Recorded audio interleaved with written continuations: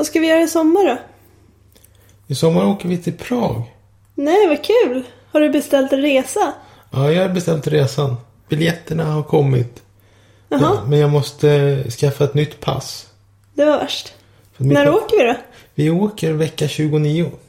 Ja, vad trevligt. Hur länge ska vi vara där? Vi är där i 5 dagar. Vad vill du se i Prag? Ja, det är väl mest ölen där som lockar.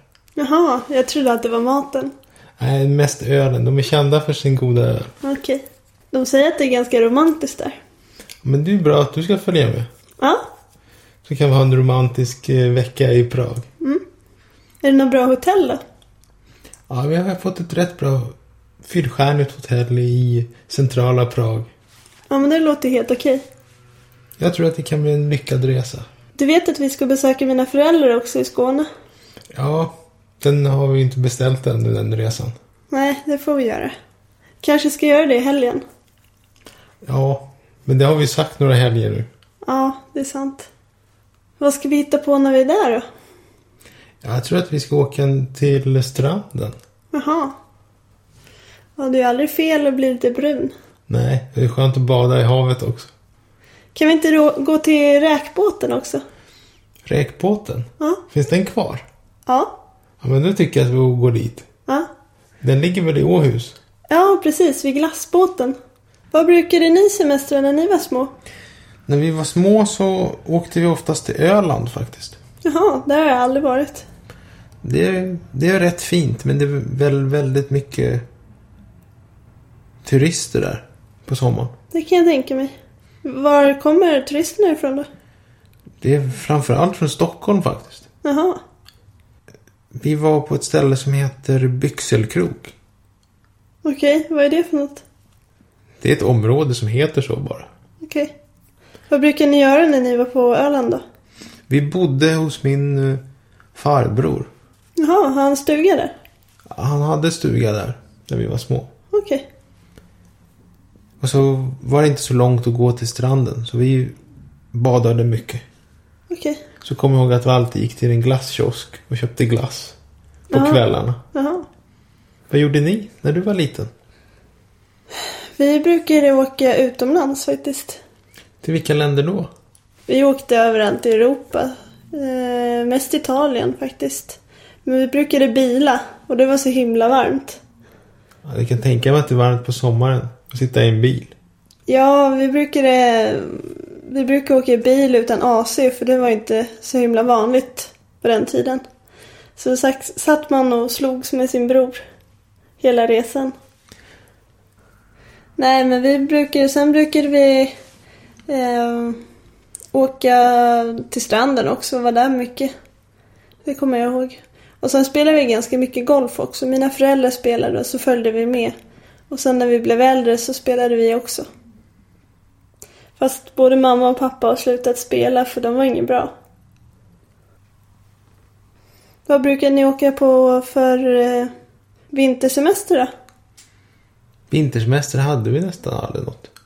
Men ni har ju sportlov och man har ju jullov. Vi var mest hemma. Okej. Gjorde inte så mycket alls. Nej.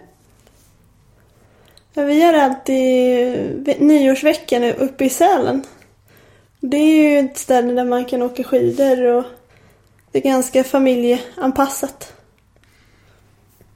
Vi åkte mest pulka i backen utanför huset. Okej, men det gjorde vi det med. Men i Skåne är det inte där jättemycket snö så då får man ta sig norrut. Det har du rätt i. Hos oss var det väldigt mycket snö på vintrarna. Det kan man inte tro nu. När klimatet har blivit varmare. Nej, det håller jag med om. I år var det ingen snö alls i Stockholm. Ja, det var väl någon snöstorm men det var inte så mycket mer. Nej, jag tror det var 2 dagar max som det var snö på marken. Ja. Det var ju lite skrämmande den där filmen vi såg igår. Ja, den Sharkwater. Ja, det var ju lite läskigt att se vilken påverkan allting har i biologin. Ja, just det att hajarna kan påverka hela jordens syretillförsel. Det är ändå väldigt... Men hur fungerar det? Vad jag förstod det så är det att hajen är det största rovdjuret i havet. Så att om man utrotar hajen så kommer planktonätarna att kunna föröka sig och äta upp alla plankton. Och plankton är en liten växt som producerar 70% av allt syre på jorden. Oj då, det var värst. Så om vi äter allt för mycket hajfensoppa så kommer vi inte kunna andas något mer. Men hur stor påverkan har det? När tror de liksom att det kan bli riktigt illa om vi inte skärper oss? På de sista 10 åren har 90% av hajarna försvunnit. Ja, det var ju inte någon bra siffra. Nej, det kan sluta illa det här.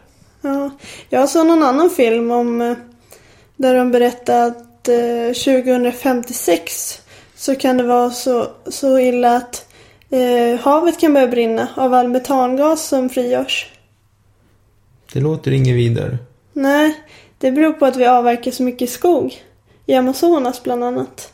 Och då frigörs all koldioxid och då kan inte vi varken växterna eller på något annat sätt ta upp all koldioxid. Så då blir det för mycket. Ja, det är ju inte så bra, särskilt om vi har fiskar som äter upp planktonen som skulle ta hand om den koldioxiden. Ja, precis. Så då borde det nästan kunna bli tidigare än 2056. Ja, det är sant. Så kanske det är. Så man får passa på att njuta av livet medan det fortfarande går. Men jag tror att det är lugnt för vår generation, men det är inte så kul för nästkommande. Nej, det är sant. Man undrar ju nästan om människan kommer fortleva i 1 eller 2 generationer till. Ja, fotbolls-EM verkar ju ha börjat. Är du intresserad av fotboll? Jag tycker det är kul att spela fotboll, men det är inte speciellt spännande att se det. Jag gillar inte ens öl. Vad har öl med fotboll att göra? Ja, i Sverige är det väl 90% av nyhet. Så du menar att folk egentligen inte är intresserade av sporten utan av att dricka öl? Ja, det skulle jag nog kunna skriva under på. Jag har nog nästan fått den uppfattningen också. Jag menar, som det såg ut på den här övningsmatchen som var precis innan EM, så gick det inte så bra för Sverige som förlorade mot Grekland. Och då börjar man ju undra hur det ska gå när det väl gäller. Spela en fotboll i Grekland? Tydligen. Bättre än i Sverige måste man tro. Ja, det är ju lite pinsamt. Jag menar, vi är ju en framåtsträvande generation i fotbollen. Men nu känns det mer som bakåtsträvande. Det kanske är all öl som påverkar spelet. Skulle nog kunna vara så. Men Zlatan är ju ändå favorit. Ja, den lille gangstern från Skåne. Jag tycker själv inte särskilt mycket om fotboll. Ja, du gillar ju hästar betydligt mer. Ja, hästar tycker jag. Särskilt galopp. Ja. Det är så mycket fart och fläkt i galoppen. Det är lite roligt att du gillar hästar när jag är tjej som ogillar hästar. Ja, det har ju blivit lite jobbigt. Särskilt när jag försökt få med dig i stallen. Jag hade ju en kompis som hade häst och det var inte speciellt spännande. Jag ville ju åka och spela golf, men då var jag tvungen att gödsla.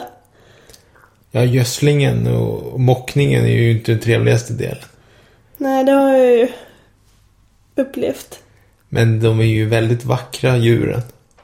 Ja, på avstånd. Ja, man vill inte vara så nära att de kan sparka på en.